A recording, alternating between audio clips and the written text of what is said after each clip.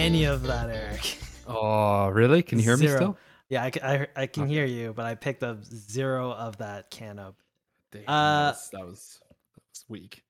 This is a Crossroads Music Podcast. We are a music podcast where we talk about music. However, it's going to be an eating stream close to the beginning.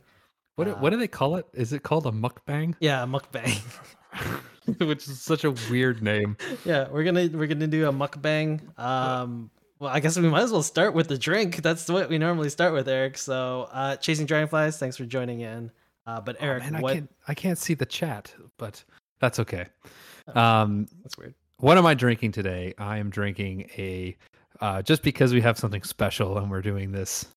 I just feels weird saying it. Like I don't want to even say it, but the mukbang or whatever you call it.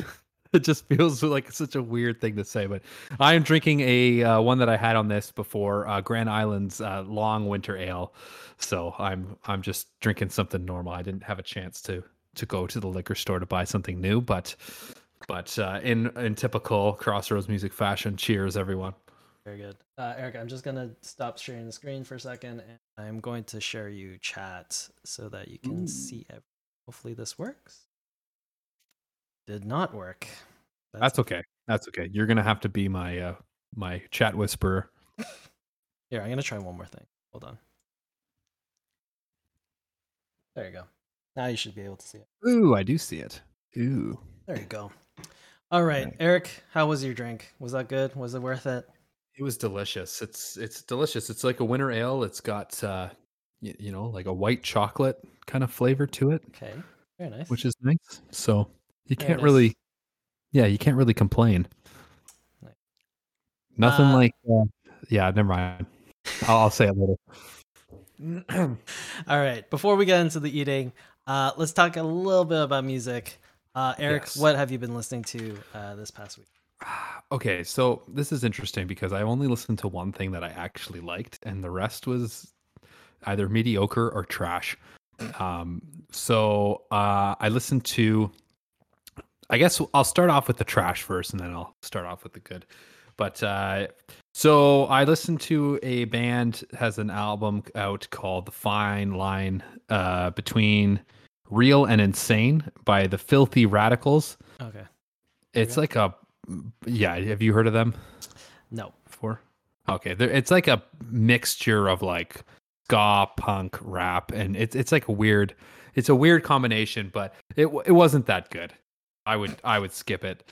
I checked out Lars Fredriksen's solo EP. The singer, or is he the singer or the guitar player for Rancid? Guitar player. Yeah, so he sings on this, and I just felt kind of depressed for him because it was almost like, and it was mostly just him playing guitar, like electric guitar, and just singing. Oh, so which is interesting. No drums, no bass. Like Like there was some ominous like keyboard in the background, but it just felt like he was just standing there just singing while he's strumming these electrical chords. Oh, interesting. Like okay. It was okay, but it was just like, oh, I just felt sad for the guy because it's like he wanted to do this and probably nobody else wanted to do it with him. So then I checked out Deep Purple's new album, which I was very disappointed with because I feel like Deep Purple is like an underrated band because they're just so associated with Smoke on the Water. But if you listen to like other songs by them, they're just insane.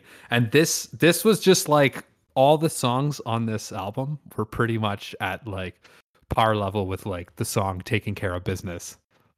Really? Just like an easy rock and roll song. And it just, I don't know, it just didn't have that Deep Purple feel to it. Wonder why. I don't know if that's controversial. No, no. I mean, like Deep Purple. How many iterations of that band are there? Like they've had a revolving door of like musicians, and like, well, I don't think anyone from the classic lineup is in that band anymore. So, well, whoever the new guys are, they're just, you might as well just call them BTO, Bachman Turner Overdrive, because it sounds exactly like.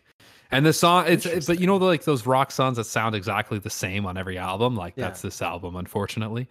I checked out Black Label Society's new album. Oh, how's that? I heard that. Doom Crew. It's not bad. It's not bad.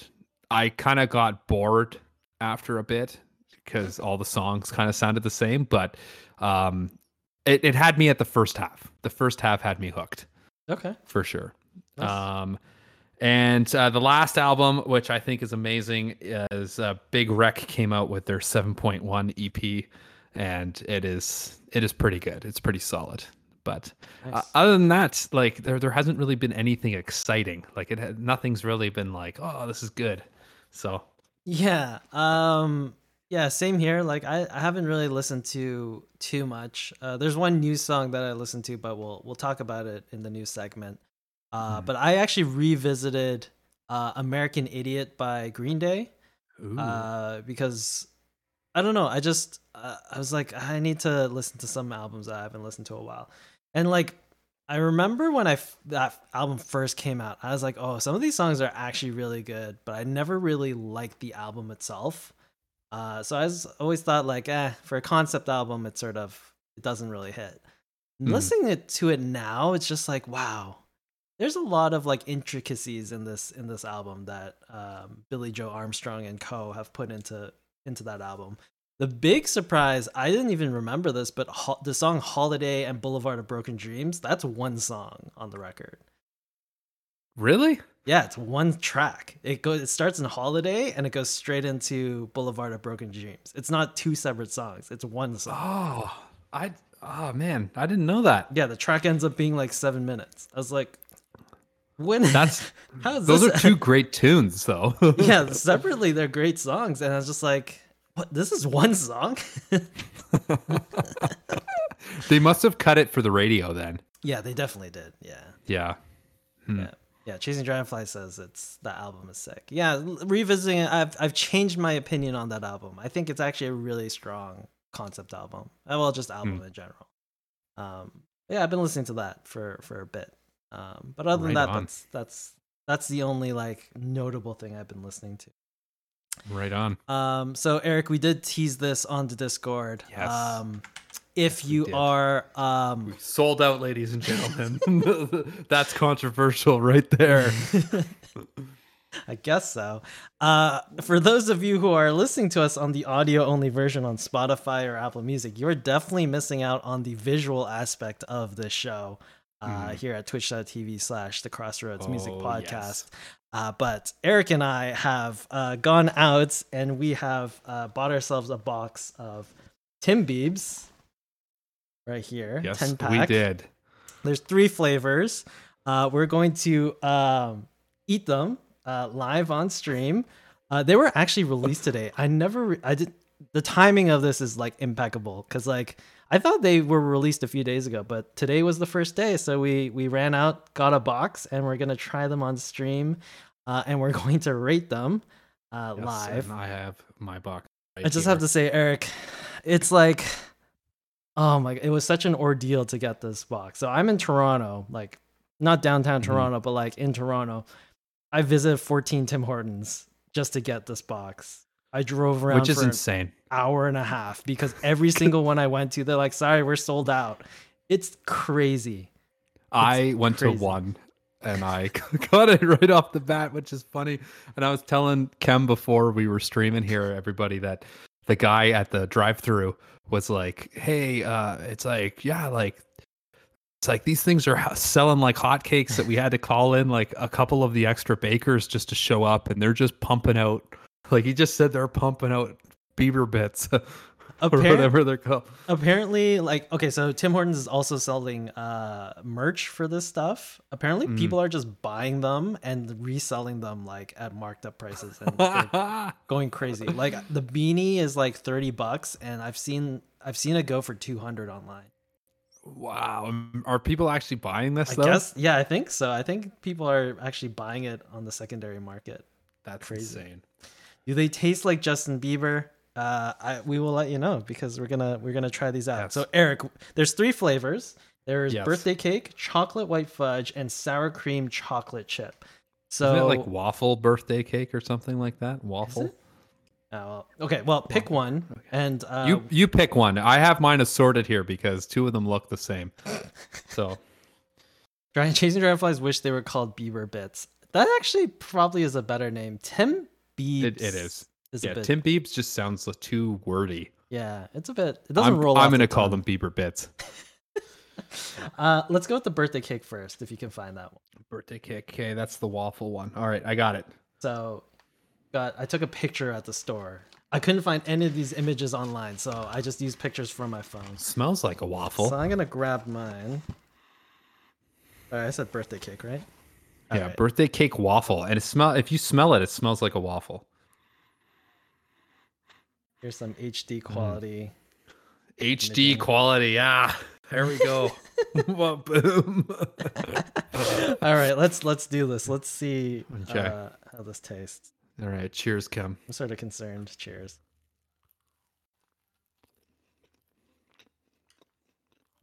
People who are just listening to the audio, this is doing nothing for them. Absolutely nothing. Mine's a bit undercooked. Mine's fine, actually. Yeah, ASMR chewing.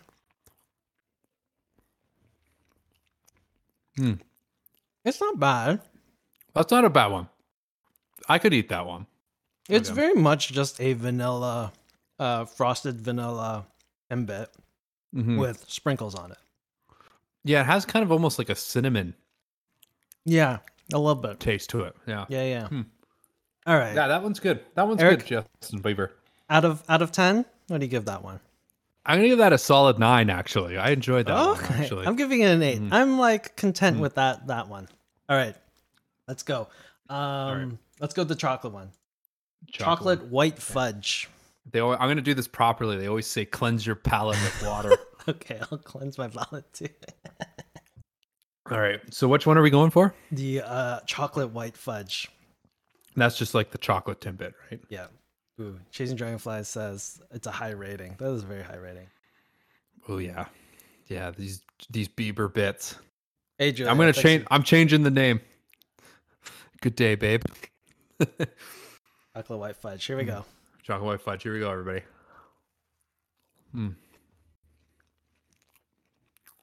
Okay, I'm a little biased because I never liked the chocolate Timbit in the first place. I know a lot of people like it.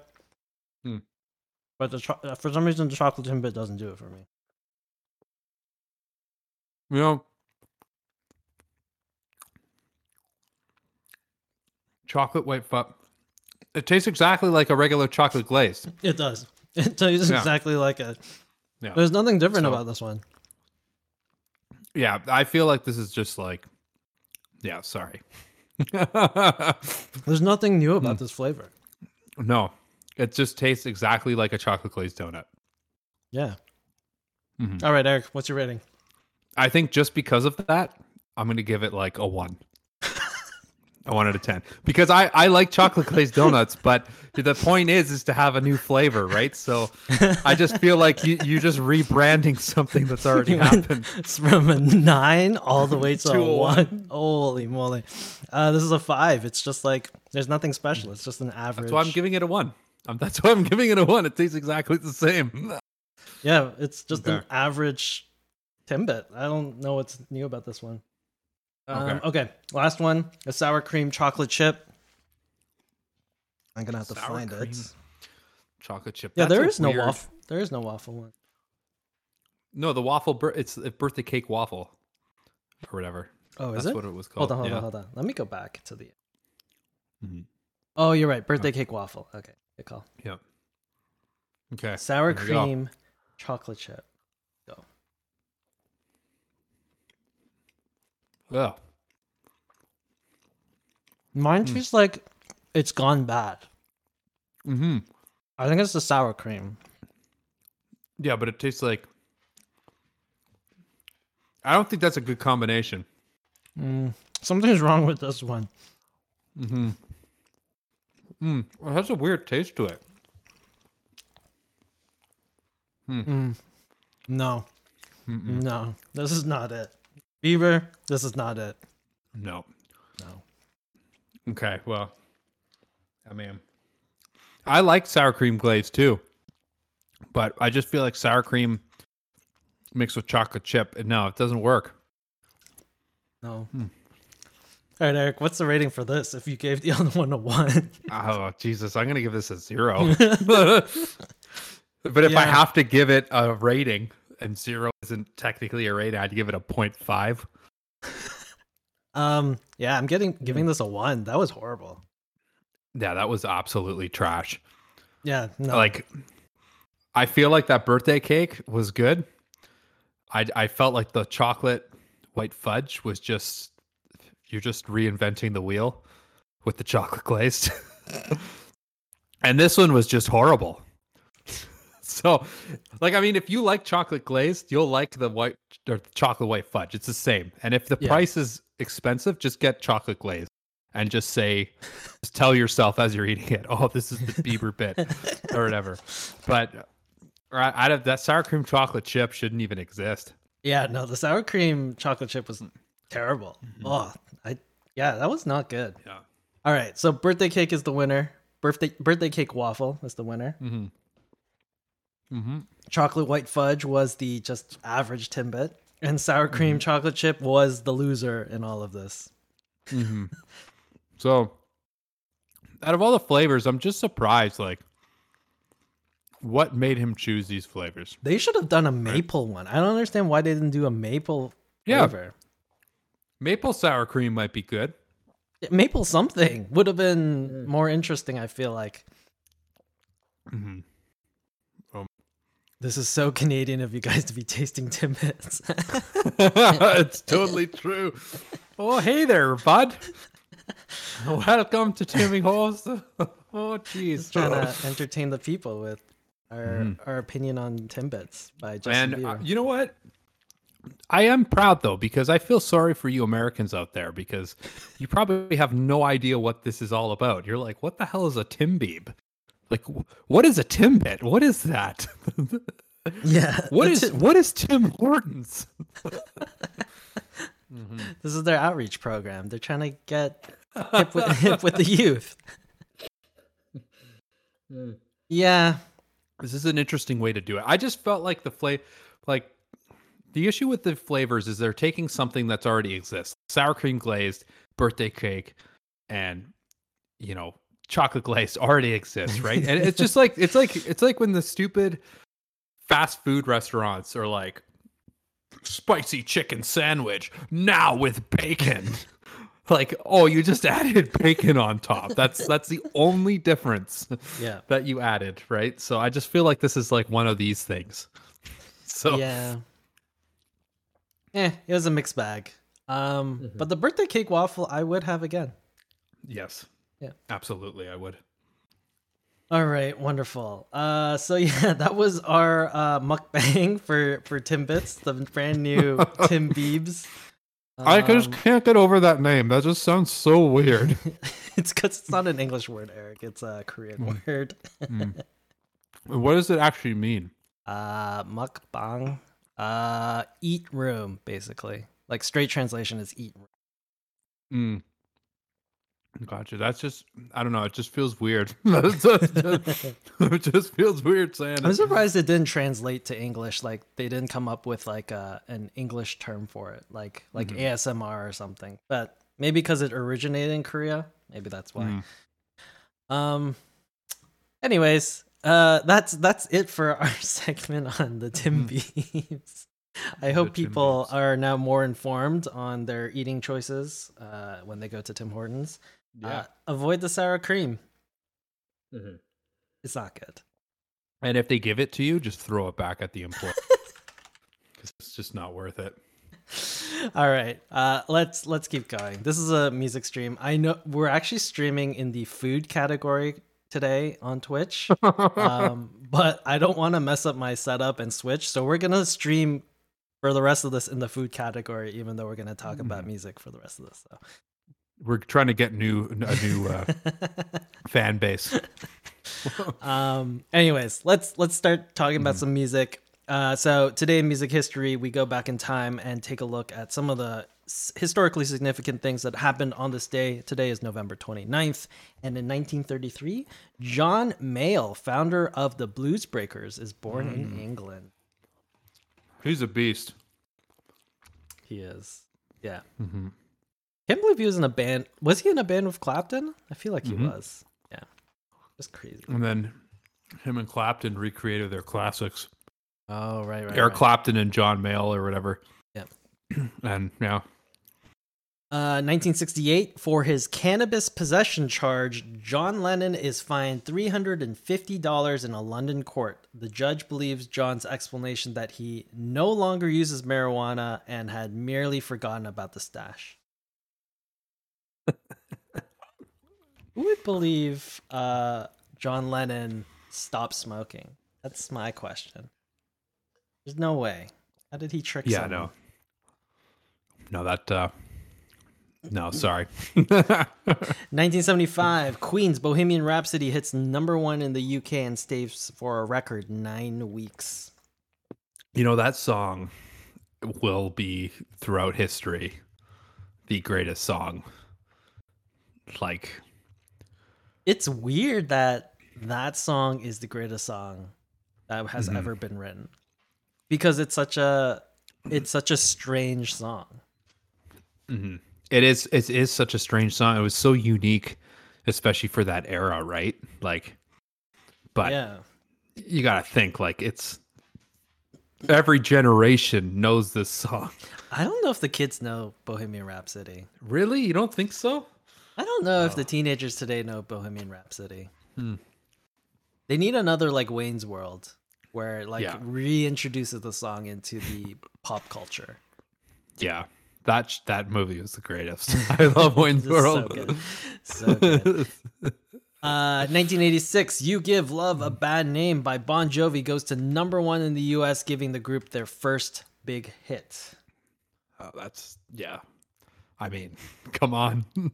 You'll never hear me praise Bon Jovi ever, so I can't stand the band, so. That was 86. Moving along, there's a lot of time gap here, but all the way to year 2000, Chuck Berry's longtime piano player Johnny Johnson sues the rock legend, alleging that he wrote the music for 52 of Berry's classics. The suit is thrown out by the judge, who rules that the statute of limitations has run out on any claims. Interesting. That sort of sucks, because like you're hired to be his piano player, and you're his piano player for like years and years and years and years. And I assume you guys like had a falling out at some point. But you never really brought up, this not giving me credit for these songs. But then now, like 52 years later, whatever it is, you're like, okay, fuck you. I don't know. It's sort of weird why he wouldn't do it earlier, but I could sort of see how he wouldn't, because he wants to be employed. Yeah. Well, especially in that time area, right? Like, it'd probably be tough to find another band, especially if you make it big. Like, your name would be mud almost in that industry. But 2001, George Harrison succumbs to lung cancer at the age of 58. To be honest, I realized we were young, but I don't remember being aware that George Harrison passed away when he did. Neither did I. But it's weird, because like I feel like everyone knows John Lennon. If you were alive when John Lennon died, everyone knows. But like George Harrison, I don't know if it made like that many waves, which I feel like it should. And I don't think it did, because I remember reading in Clapton's biography that like he was upset that nobody really like did anything, so he did this whole tribute concert, and like a bunch of musicians showed up and played, but yeah, I don't think it was, for some weird reason, it just wasn't, it just didn't grasp any straws. But I don't know, because I feel like now when Ringo does pass away, it's gonna be like huge, and if Paul McCartney passes away now, it would be like even bigger. So, oh yeah, Just seems strange that I don't recall like the time period that George Harrison passed away. I just like feels like it didn't happen. Yeah. Lastly, 2014, Taylor Swift replaces herself at the #1 spot on the Hot 100 when Blank Space knocks Shake It Off from the top spot. And that is making Taylor Swift the very first female artist to do so. That's crazy. She's just climbing the ladder. Like, yeah, just like, I don't know. She's just like a super strong songwriter. It's like, here's the thing. Like, we always complain about like all these artificial pop stars and all that. Like, Taylor Swift writes her own music, owns her own music, like has a part in it. I have no problem with like her being on the radio all the time because pop's going to exist regardless, but have some like authenticity to it, right? Exactly. Cool. So that's today in music history. Let's get into the news. There's a few things. So I did tease off the top that I did listen to one song. Tony Iommi, in collaboration with perfumer Sergio Momo, have released a new perfume and song called Scent of Dark. Scent of Dark. The Scent of Dark. I did have an image. Hold on. Let me see if I could find it. Here it is. I'm just going to pop it up on the screen. So basically, Tony Iommi and this perfumer collaborate together to create a Tony Iommi perfume. And they also recorded a instrumental song. What does that even smell like? If you want to smell like an old British man, I feel like this is it. But the song is actually pretty good. It's fully instrumental. It is heavy, very Black Sabbath-y. But yeah, I really like the song. And because the song is so good, I'm sort of tempted to actually go and buy this. I assume it's way too expensive, and also I don't wear any like fragrance at all. But it does look pretty sick. That does look pretty badass. I'm not gonna lie, but it's just a weird thing for him to get into because like I feel like people who listen to his music aren't really like into that, like, you know, the fashion, because I feel like this comes into the fashion world, and I can't just see anybody in that genre house going in and being like, "Hi, do you have the like, you know what I mean?" Yeah.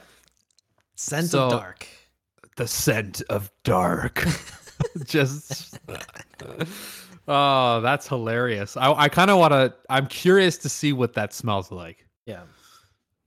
But anyways, in other news, that's an interesting name too. The Scent of Dark. I think it's a pretty on point name for if Tony Iommi is going to be associated with that.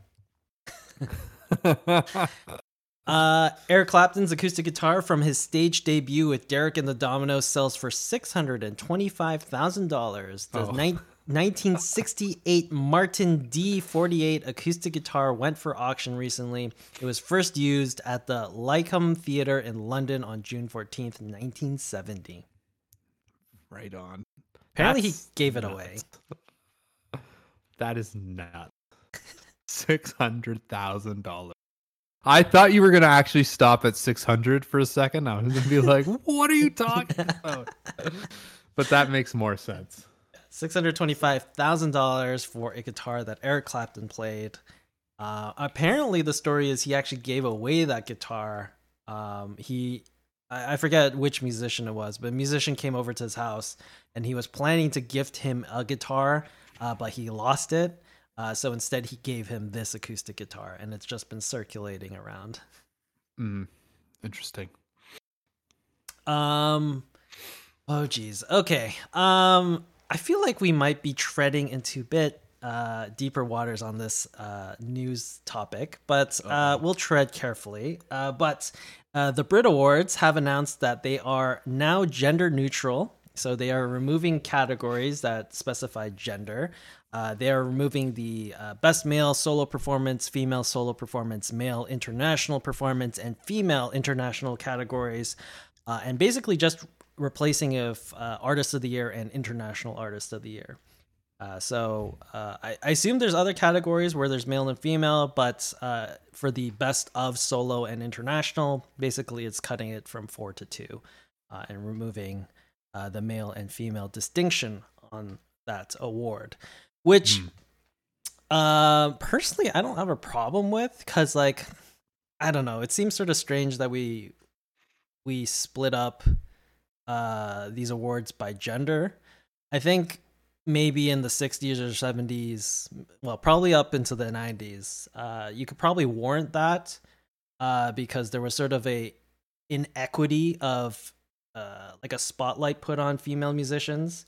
So like, I mean, still today, I feel like the industry is very, very like male orientated. But definitely back then, like, it was a lot more difficult to be a female solo artist to break through. Like, how many equivalent Elvises or Chuck Berrys were there in the 60s? There's no one. Yeah. Right? Not until maybe the 70s you have like a Joan Baez. Well, actually you had oh shit, Eric. You need to save me on this name because I'm blanking. Jimi Hendrix, Jim Morrison, they all died at 27. The female who also died. Oh my god. Why is this blanking right now? I don't. Yeah, I can't help you, bud. Sorry. Damn it. Anyways, I'm just saying, like, back then, I guess it sort of made sense to split them up because you needed to like highlight female. Was it Amy Winehouse? Amy Winehouse? No, in the 60s. No? Amy Winehouse was 2000. Yeah. Sorry. I forgot you said 60s. I forgot you said 60s. Amy Winehouse did die at 27, however. Janis Joplin. There you go. There you go. But I don't know. I don't really have a problem with it. Apparently, Brian May of Queen has a big problem with this. He made a big stink online saying, I don't know what his point is. His basic point was like, you're not thinking about the consequences of such an action, but he didn't really specify like what it was. So I don't know. Consequences of what? Like what's going to happen? Like I don't understand. It's just insanity. But yeah, I don't really have a problem with this. Eric, any thoughts on this? I don't know. I don't really care. Like it's going to change within the next 10 years anyway. So like, I mean, like what's the point? Like it's going to change anyway. Right. So just go with it. Yeah. Right. Like the awards are still going to be there. Right. So yeah. Yeah. As long as, yeah, I don't see a huge problem with this, with the Brit Awards getting rid of that. Oh, Luton's here. Thanks for tuning in. He is not a Justin Bieber fan, so you did miss us doing a mukbang for the TIMBIEBS, which I'll show on camera. Yes. But yeah, it was quite the adventure. Yeah, they're gonna be sold out, everybody. You can't get TIMBIEBS anywhere. It's gonna be like a PS5. Yeah, it's horrible. Just can't get it anywhere. God, I still people are gonna be selling them online. People are gonna buy a box and then sell it online. Disgusting. Oh my god, I was driving around town like a madman for an hour and a half.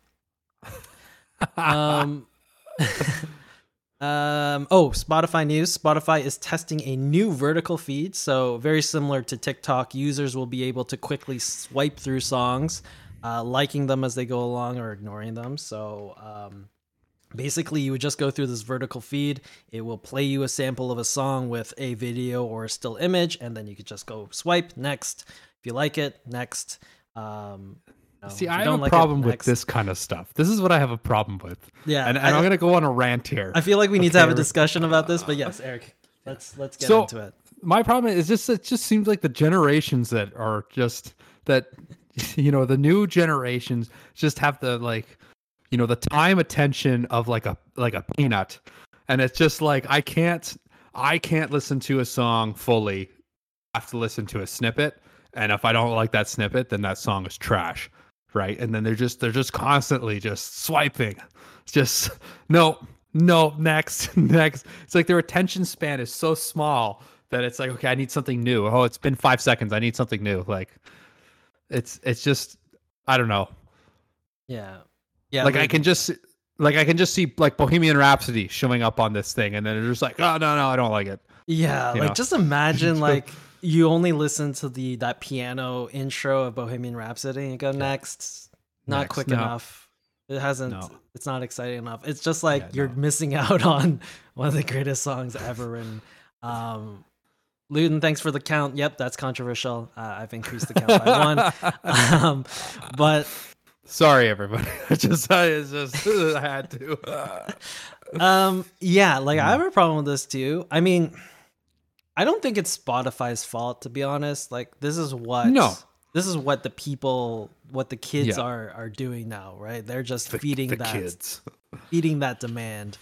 But it is disheartening to have that sort of system in place because I don't know, like, can you determine a song is good from 5 to 10 seconds of listening to it? I feel like it's not possible. Unless there's some annoying sound that's like right. Like then it's like, okay, no, I have no interest in listening to this. Yeah. Like I think it is easier to tell if a song is bad versus a song is going to be good. Yes. Luton's blaming Tinder. These kids are swiping right on everything. It's a very totally Tinder senses. Yeah. But yeah, that's coming to Spotify, a new vertical feed. I guess the only positive thing with this is in terms of discoverability, you're going to be able to get through a lot more songs a lot more quickly.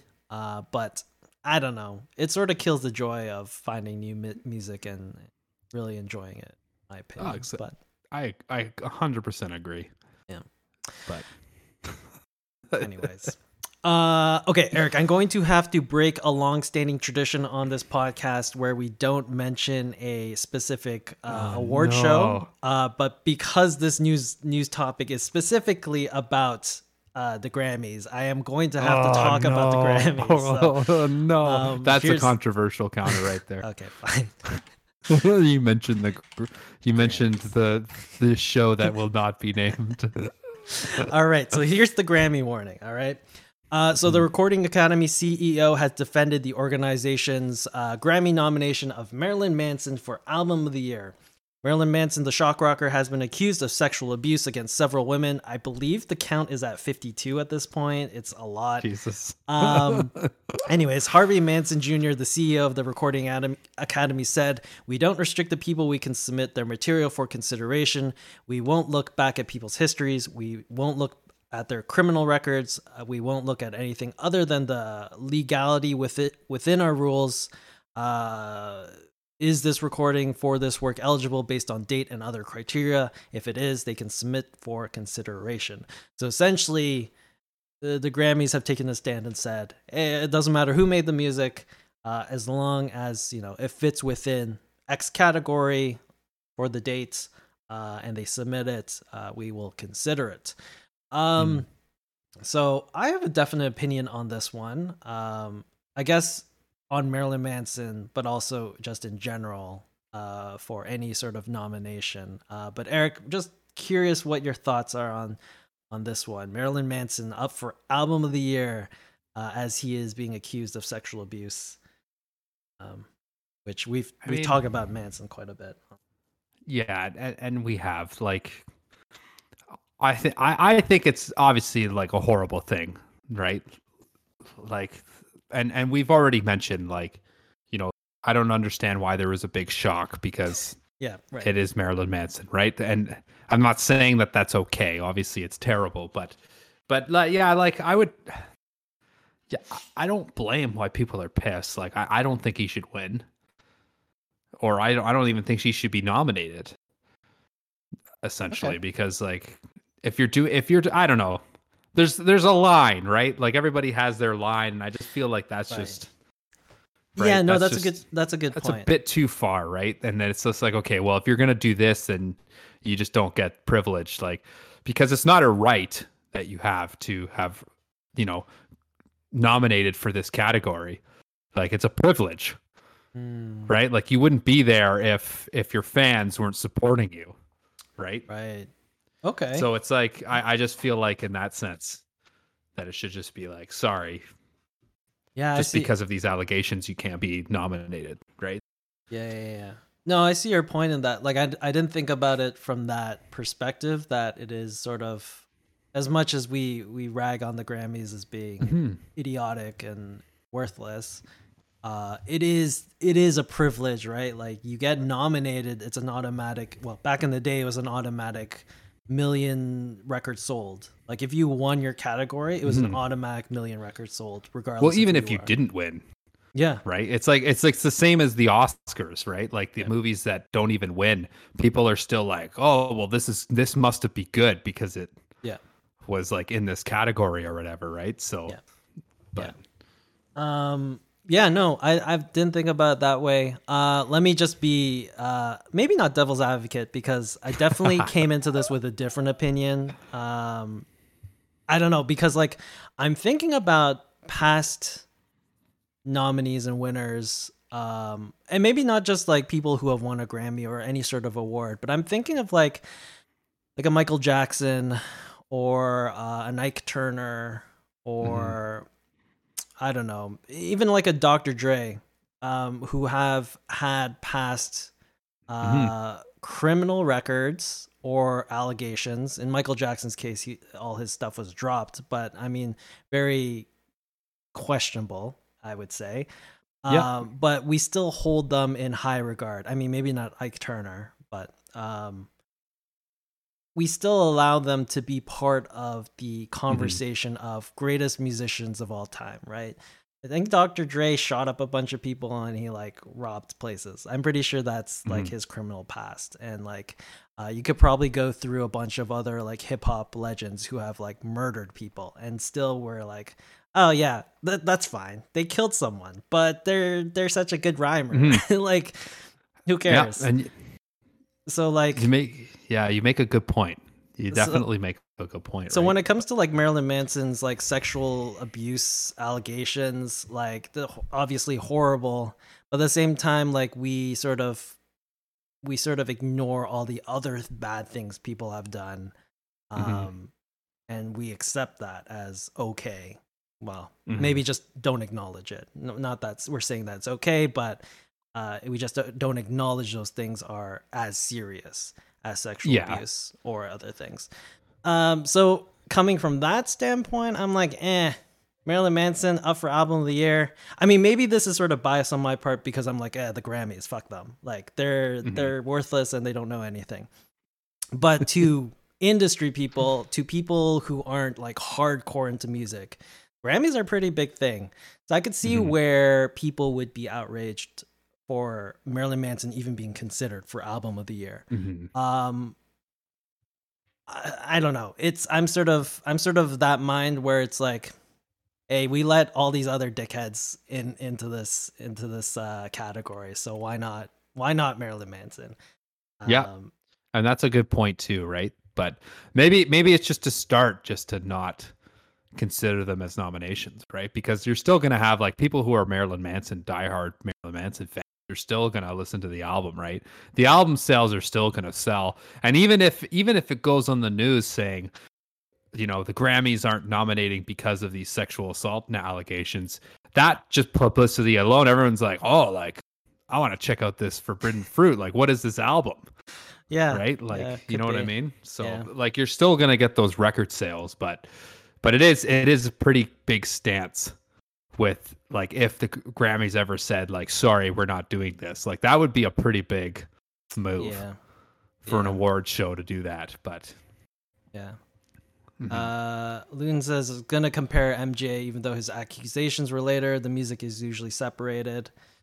In terms of timing, I guess it doesn't fit up perfectly, because MJ's later career in terms of music output wasn't really like his celebrated works, so timing there's a bit off, but Chasing Dragonflies does agree with you, Eric, on your stance on this, so 1 point for you. Right on, I guess. I don't know, like either way, I feel like people are going to be offended one way or the other, regardless of what the Grammys, because as you said before, everyone has a line of you can cross this or not. So everyone's gonna have a different opinion. But I think from my standpoint, I don't know. It's just like you've done it for. Maybe that's a bad argument, but like you don't take away people's Grammys because they have done something bad. So what's the reason for not giving Marilyn Manson a Grammy?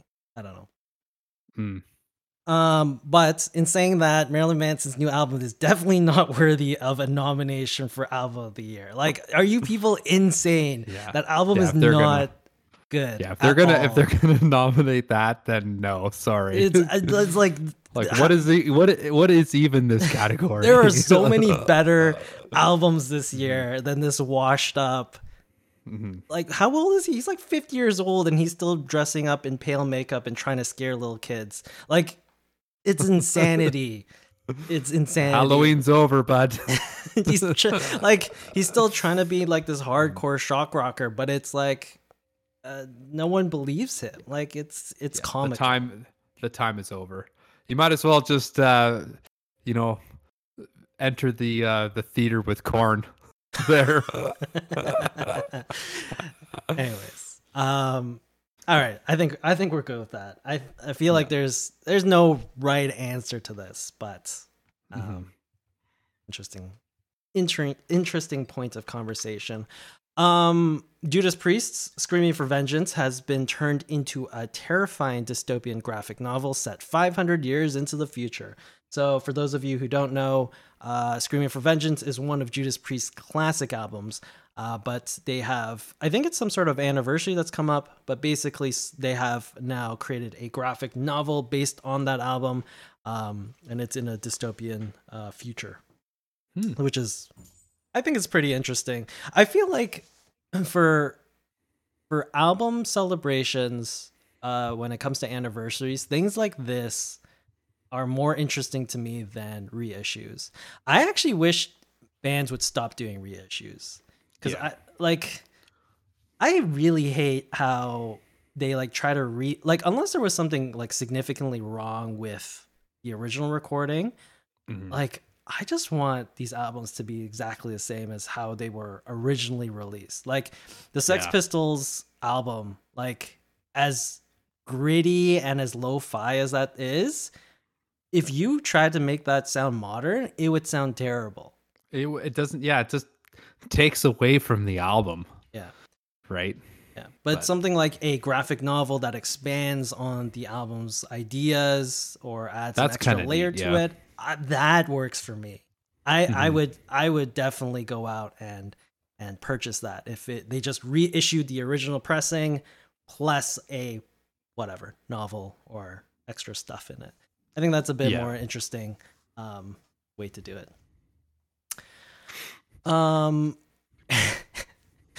Okay, trigger warning here. If you are triggered by pee discussions, urination discussions, then you should probably not listen to the next 5 minutes of this. Or you'll be laughing hysterically, and that means that you're just very immature. Or that. But Eric, we didn't discuss this last week because I think it happened maybe a few hours before we started streaming or something. Chasing Dragonflies is triggered by pee. Okay, don't listen to this. But basically, Eric, do you know the band Brass Against? I've mentioned them in the past, but I've heard about them. Never heard their music though. Okay, so Brass Against, they're like YouTube famous. They're basically a cover band on YouTube. They do rock covers like Tool, Rage Against the Machine, but they are a brass band. So they have trombones, trumpets, saxophones.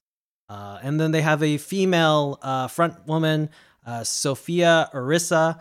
And I think last week or a week and a half ago at the Welcome to Rockville Festival, she peed on a man's face at their performance on stage. Disclaimer, the man was a willing participant, so this wasn't like a whole thing. But basically, the man was brought up on stage. He laid down on the stage. The front woman took down her pants and peed on his face fully. There are videos online. They're probably deleted off YouTube because it goes against their terms of service. Oh my God. But you definitely can find this video online. It's like, I've seen it. It's pretty It's pretty crazy. It's like Niagara Falls on this man's face. Like, why? Why would anybody want that? Who is ever like I people are idiots. I'm so sorry, but like who is who in their right mind? We don't kink shame on this podcast. Wow. Anyways, yeah, so my God. she fully peed on this man's face. He was on camera, as he's being peed on, you see him pumping his fist in the air on the ground. So he's definitely enjoying it. Oh my God. But this was in, I believe it was Florida, which has who's even friends with this guy? Like, is he with anybody or is he just by himself? Just imagine you go with, like, you're on a date or something and you go to a music festival and then your date goes on stage and gets peed on. Yeah, that'd be hilarious. Relationship ended as soon as that like, it would probably be a while to comprehend that. But like, who is friends with this guy? Like, who is this? Like, yeah, bro, you should totally do that. Oh my God. Anyways, Florida has a public decency law, so there were speculations that Sophia Arisa would have been charged with public indecency, but police have now come out and said that they won't pursue charges against her. So that is the update on that. But yeah, if you want to see a man at a festival be peed on, go look up the video because it's actually amazing. Go look up Brass Against on YouTube and all their YouTube videos. Like, look at the comments. They're the snarkiest, like, golden shower, like pee jokes. Like all the you just scroll down and it's just pee jokes after pee jokes. It's the funniest thing ever. It's so good. Oh my God. That is like, I can't even believe we're having this conversation right now. It's amazing. Sure, I'll mark that, dude, just for you. It's amazing. It's being amazing. Peed on. Maybe that's the next like marketable thing. Musicians will start selling. It's like, I'll pee on you for like $50 or I don't know, $100,000. It's like the next level of OnlyFans, basically. Jesus. Oh my Lord. That's so like, why? I don't know. Anyways. Oh my God. That happens. Eric, did you ever want to learn drums? I think I know where this is going. Well, now you can, because there is a masterclass with the one and only Ringo Starr. Yeah, and that's our sponsor for today. I'm just kidding. So the popular virtual educational website Masterclass now offers a complete course by Ringo Starr himself on how to play the drums. So if you ever wanted to play the drums like Ringo Starr, you can go sign up for a masterclass and learn how to play really, really simple drum beats. Or you can just go into a music store and just try a drum set. And I'm sure you'll be close. Eric, did you watch the video I sent you? I did not know. Okay. It's literally like, this is a snare. Ding. This is a high tom. Ding. This is a low tom. Ding. The low tom is lower than the high tom. See? It's the funniest video. Oh my God. Oh my God, this is the funniest thing. Ringo Starr. Oh. But yeah, go watch the Ringo Starr masterclass. Like trailer / there's a sample of one of his lessons. It's, oh my God. I hope like the paid version is much better, because that sample lesson, oh my Lord, I learned nothing. Interesting. Cool. Finally, last bit of news, and I don't know if we'll touch on this too much, but the NFT Bay has officially launched. So for those of you in the pirating sphere, you probably remember the Pirate Bay. Well, the equivalent of that for NFTs has now launched. A torrent has been created with about 19.5 terabytes worth of NFTs on the Ethereum and Solana blockchains. So why are people pirating NFTs? Well, mostly for fun, because there isn't really a use for pirating NFTs. But the creators of the NFT Bay are trying to highlight one important message. So if you are one of those people who are purchasing NFTs, whether it be an image file or an audio file or whatever it is, that actual file is not stored on the blockchain. So the blockchain is what makes sure you, as the owner of this NFT, it verifies that you are the owner and no one else can be the owner. But the actual image or the audio file or whatever it is isn't stored on that blockchain. It's actually just stored on a random website, but it could be wherever it is. So yes, the proof of ownership is pretty solid on the blockchain, but the actual image itself, if the website that it's being hosted on goes down or is hacked and deleted, then your NFT is completely worthless. So part of the NFT Bay being created is to have a backup of these NFT images, but also to highlight, the NFT market is not foolproof as a lot of people are speculating, especially those who are pumping millions of dollars purchasing NFTs.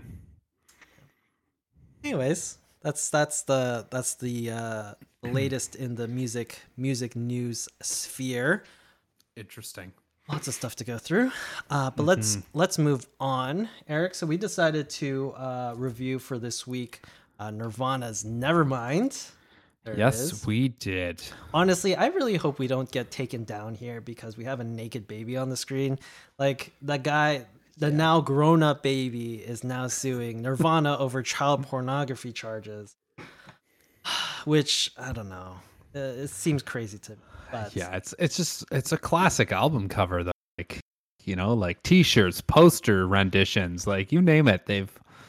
But anyways, I don't know. Hopefully, we don't get taken down midstream. But if it is, blame the Spencer, whatever his name is. I forgot his name again. Exactly.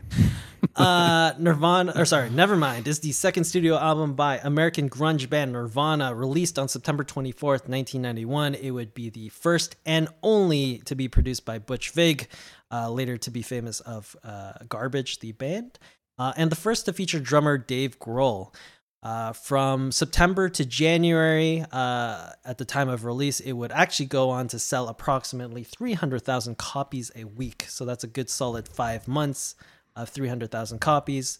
Nevermind is often credited with initiating a resurgence of punk culture amongst teenagers and young adults of Generation X, in addition to being responsible for bringing both grunge and alt-rock to the mainstream audience. It would also be the end of hair metal's dominance on the charts. The album has sold 30 million copies worldwide, making it one of the best-selling albums of all time. And in 2004, it was added to the National Recording Registry as being culturally, historically, or aesthetically significant.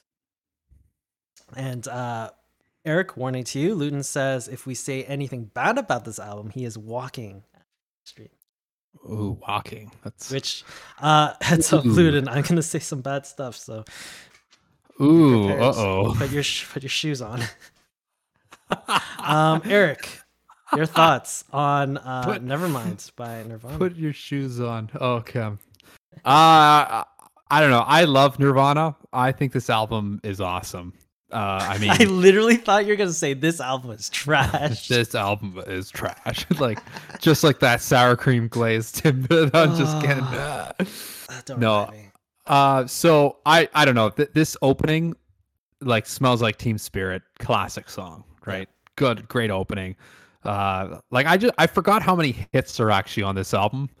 Like In Bloom, great tune. I feel like the B-side is where some of the songs are. I think my favorite song personally on this album would either be Lithium or Something in the Way.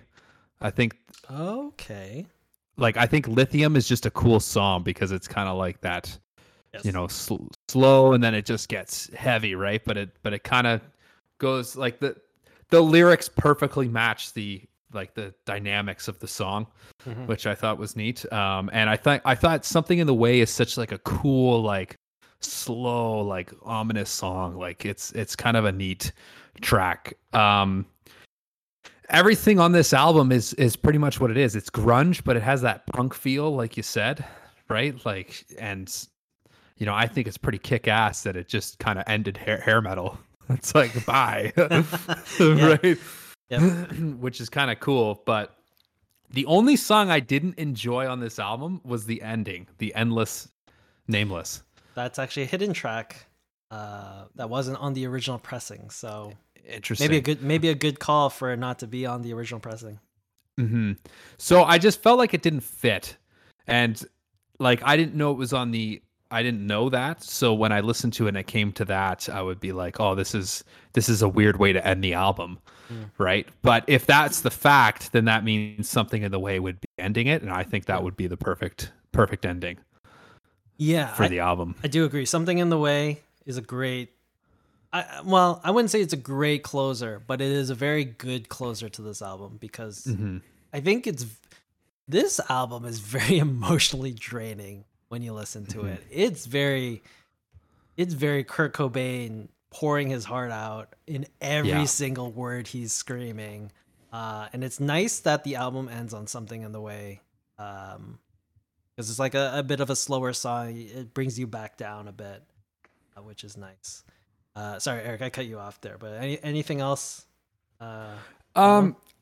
Yeah, I was actually just going to mention his lyrics too. Like, it's just like he definitely poured his heart and soul into this album. Like, again, that's one of the things what I like about like Lithium, right? Like, Lithium, I believe, is in some sort of like antidepressant kind of drugs or whatever, right? So it's kind of neat. Like, so it's all kind of happy, and then all of a sudden, like, hey, yeah, you know.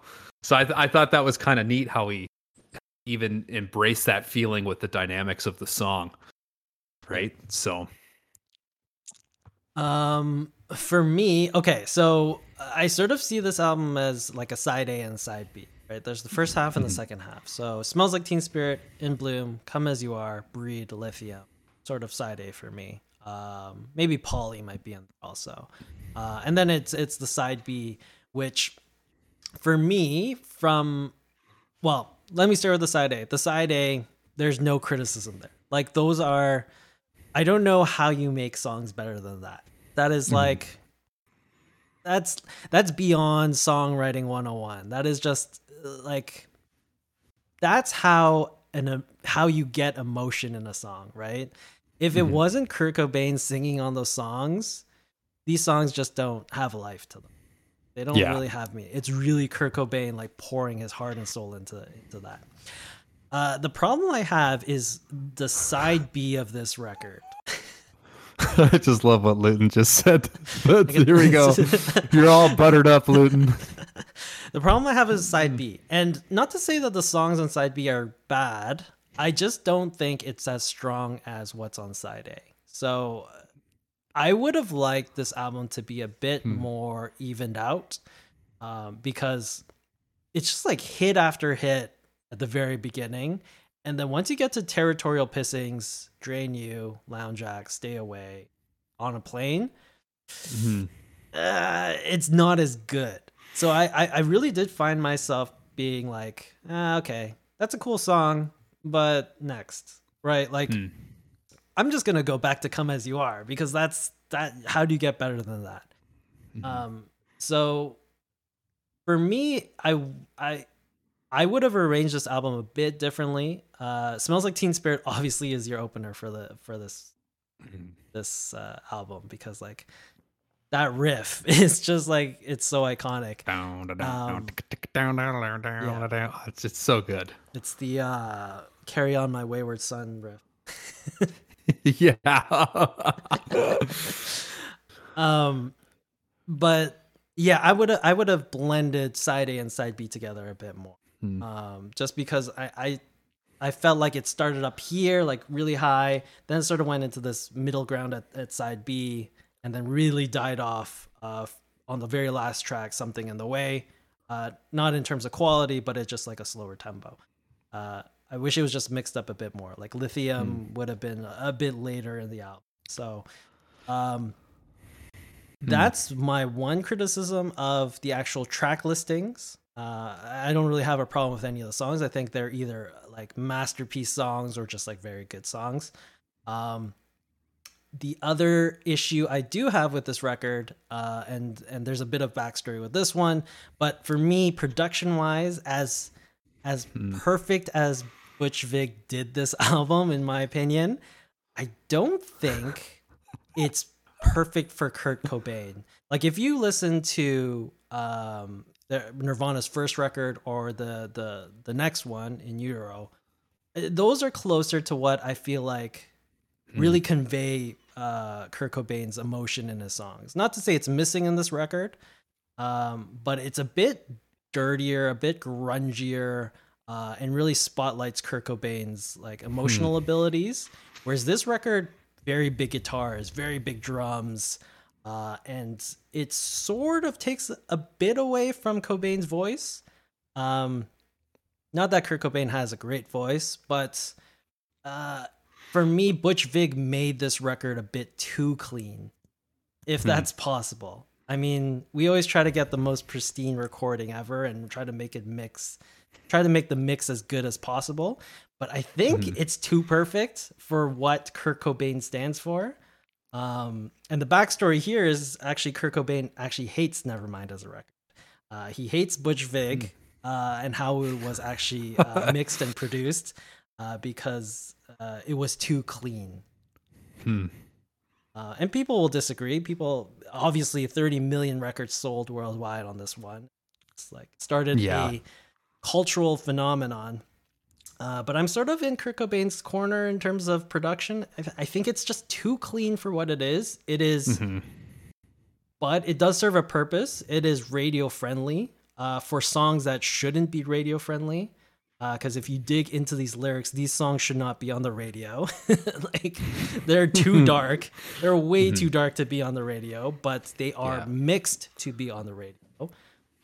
So I don't know. It's a bit of a weird sort of, is it too clean or should we make it worse? I don't know. I don't know which is better, but no, I kind of hear what you're saying there.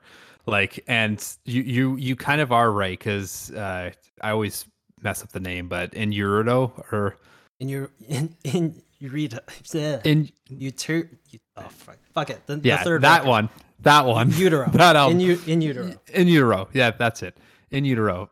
So that one's is a solid. Like I love that album too, right? But you're right. It does sound a bit more like grungier, if you will. Like so. That's interesting that you said that. This is very much like Metallica's Black Album. Like Metallica's Black Album is like not the best thrash metal record, but it is very clean production wise, and it was very good for the radio and sold millions of copies. Interesting. But yeah, that's sort of my thing. I mean, other than that, I mean, those aren't like very hardcore criticisms of this record. The criticisms essentially boil down, you should have probably mixed the track listings a bit and make the production worse is my criticism of this record. So like, I don't really think that's much of a thing. But Eric, let's wrap this up. Final thoughts and ratings. So I actually didn't mind the track listings. I think this album's solid, and I'm actually gonna give this a 10 out of 10. A 10 out of 10. Yeah, I'm giving this a 10 out of 10. Now, minus the fact, now I was gonna give it a 9 out of 10 just because of that Endless Nameless track, but now that I know that that's an actual just bonus content to the track, I'm just going to assume that does not exist on the album, and I'm giving it a 10 out of 10. Wow, a 10. Damn. Okay. I'm giving it an 8. As controversial as that now seems. I'm giving it an 8. It's like you just pretty much scored it the sour cream glaze. Tim, I'm just kidding. It's a great record. It is a must-listen record. Yes, absolutely. I think I gave In Utero a 9, which I think is what I would, in comparison, In Utero for me is the better record than Nevermind. So proportionally, I'm going to give this an 8 based on that. Okay.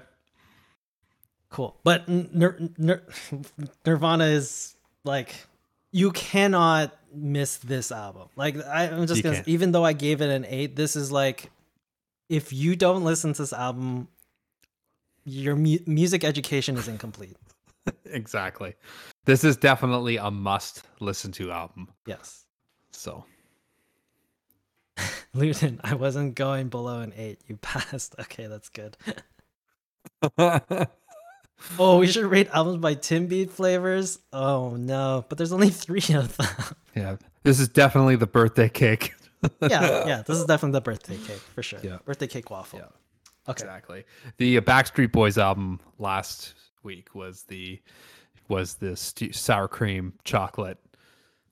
So, okay. So for those of you who are following along with us every single week, the next album we are going to be reviewing is Are You Experienced by the Jimi Hendrix Experience. Yes. So look out for that next week. Should be a fun one. All right, let's fly through this mixtape battle.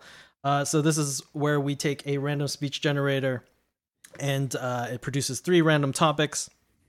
One of us chooses one of those topics and the other person has to make a 3-song mixtape.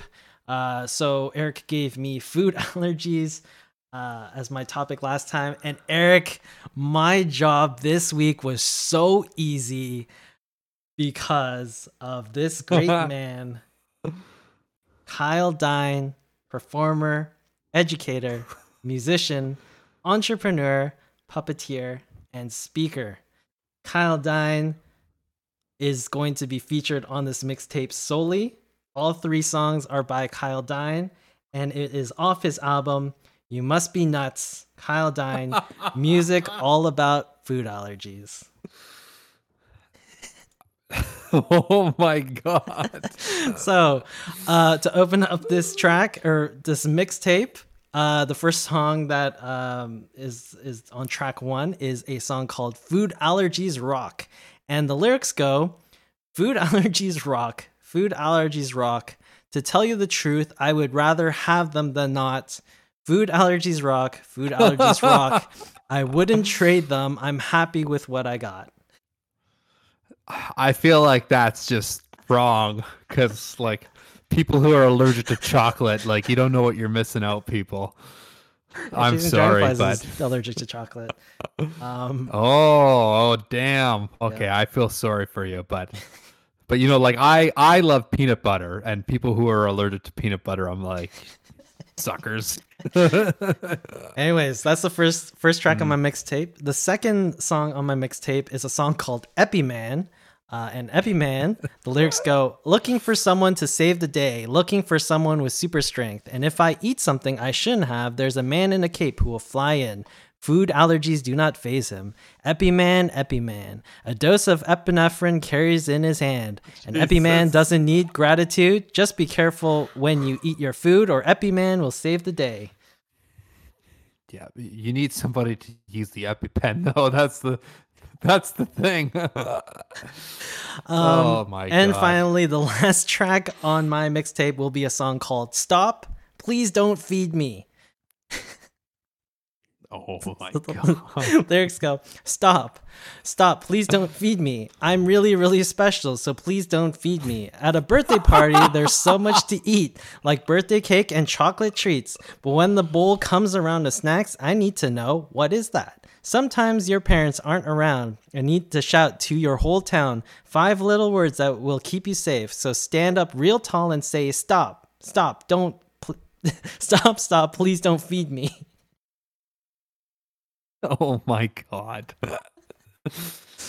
Okay, I get its purpose. I absolutely get its purpose because, you know, food allergies can be lethal to some people, right? But like, I don't know. This is like the dorkiest like thing. He's made a career out of it. And just to give you some of the songs that were on the short list, Tingle on My Tongue, That's a Peanut, Smelliphant the Allergic Elephant, No Dairy Please, Gluten-Free Blues, and I Can't Eat Eggs.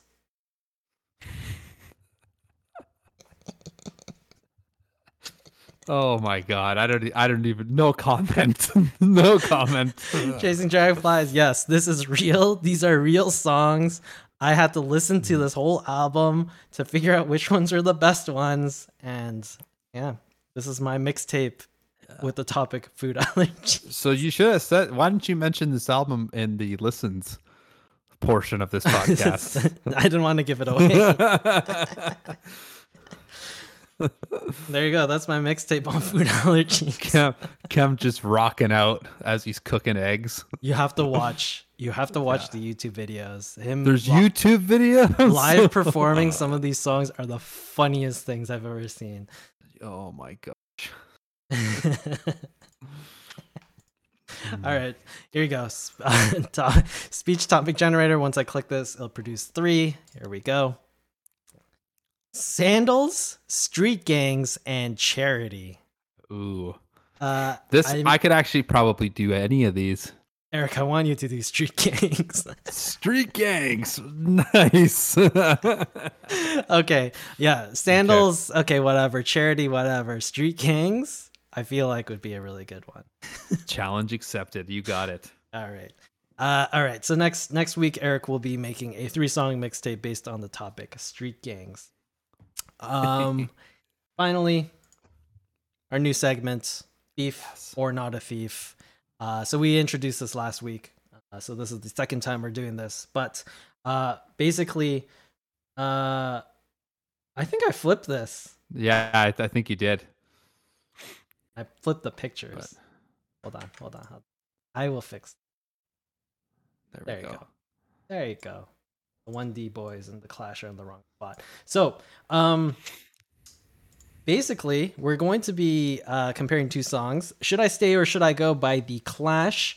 And they're accusing the One Direction boys of plagiarism with Live While We're Young.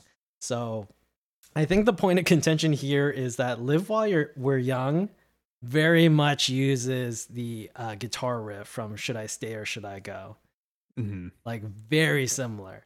So quick summary. So Should I Stay or Should I Go by The Clash on their Combat Rock album released in 1982. It would reach the Billboard Hot 100 charts but never hit the top 40. However, a re-release in 1991 would cause the song to reach top 10 status in New Zealand, many European charts, and number 1 in the UK singles charts. It became the band's only number 1 single on the UK chart ever. And then Live While We're Young is a song by boy band One Direction and is the lead single from their second studio album, Take Me Home. A commercial success, the song would become a top 10 hit in 15 countries, including the US. Upon its release, it broke the Vivo record for having the most views in a 24-hour period with 8.24 million. In terms of plagiarism accusations, Louis Tomlinson of One Direction had this to say: I assume it must be quite difficult to do a unique riff now because there have been so many songs. Surely there's only so many riffs you can pull out. So just a quick thing on the screen. I'm going to pull up the notation. So the top one is the One Direction song and the bottom one is the Clash song. So just by visually looking at it, it's pretty similar. Much the same because you're adding the lower D there. Yeah. Or is that the E? I can't remember. It's been a while since I've... the lower D. Yeah. Yeah, the lower D. So it is close. It is close when you listen to them, but it changes. So, and this is like almost like the Red Hot Chili Peppers taking Tom Petty's Last Dance with Mary Jane with Dan in California. Like it's almost similar in that fact. But yeah, like it's pretty much musically notated the same. Yeah, so like the riff is pretty close, I would say, but my issue is the ghost notes that they hit on the guitar, that tick tick tick, like in the second bar. Like, why? If you're gonna have like a really similar riff, don't put that percussive, like exact percussive rhythm in the second bar. Like, it's spot on. So like, yeah, no, I agree with you there. Just because of that click click click, I think it went a bit too far. Yeah, it went way too far for me. So Eric, first question: thief or not a thief for One Direction? When you listen to the full song, like it's just that guitar riff. But it's like iconic to that song though. Should I stay or should I go? Like as soon as that comes on, people know the song, right? So I would say thief. Okay. Yeah, I'm in the same boat. I feel like you can't steal riffs that are that iconic. Like riffs that everyone knows, like hide it better if you're going to steal it. Yeah, that's just like stealing like da da da da da da da. Right. Right. Oh, but I changed it later. All right. Eric, second question, who did it better? Did The Clash do it better or did One Direction do it better? Should I stay or should I go all the way? There you go. All the way. Yeah, I'm definitely in agreement. The Clash obviously did it better. Yeah, I don't know. This One Direction song, I don't know. It's just, it irks me whenever I had to listen to that. I was like, how do you steal this riff and not realize? Absolutely. But in this case, no writing credits for Joe Strummer or Mick Jones of The Clash. I think Mick Jones actually wrote it. I guess they never sued them for it. They probably should have. Yeah. All right. Controversial statements for this podcast. We have 3. Eric did say the new generation has the attention span of a peanut. The second controversial statement was we just mentioned the Grammys in general. And the third one, I said it's amazing, and that's in reference to being peed on. Jesus. All right, perfect. So that's our show. Oh, I messed up the title. There you go. That's our show. Thanks to everyone for tuning in here at twitch.tv/the Crossroads Music Podcast. We're live here every single Monday at 10 p.m. EST, 7 p.m. PST. If you are listening to us on Apple Music, Spotify, come join us on the live stream so you can actually see the TIMBIEBS being eaten in person. Absolutely. Join the Discord. We actually have a bot now. Bot will actually do the freaking link. Isn't that cool? But yeah, technology. Yeah. And remember, go out and buy The Scent of Dark. Yes, go buy Tony Iommi's new perfume. Perfect. That's it. That's the end of our show. Thanks everyone for tuning in, and we'll catch you all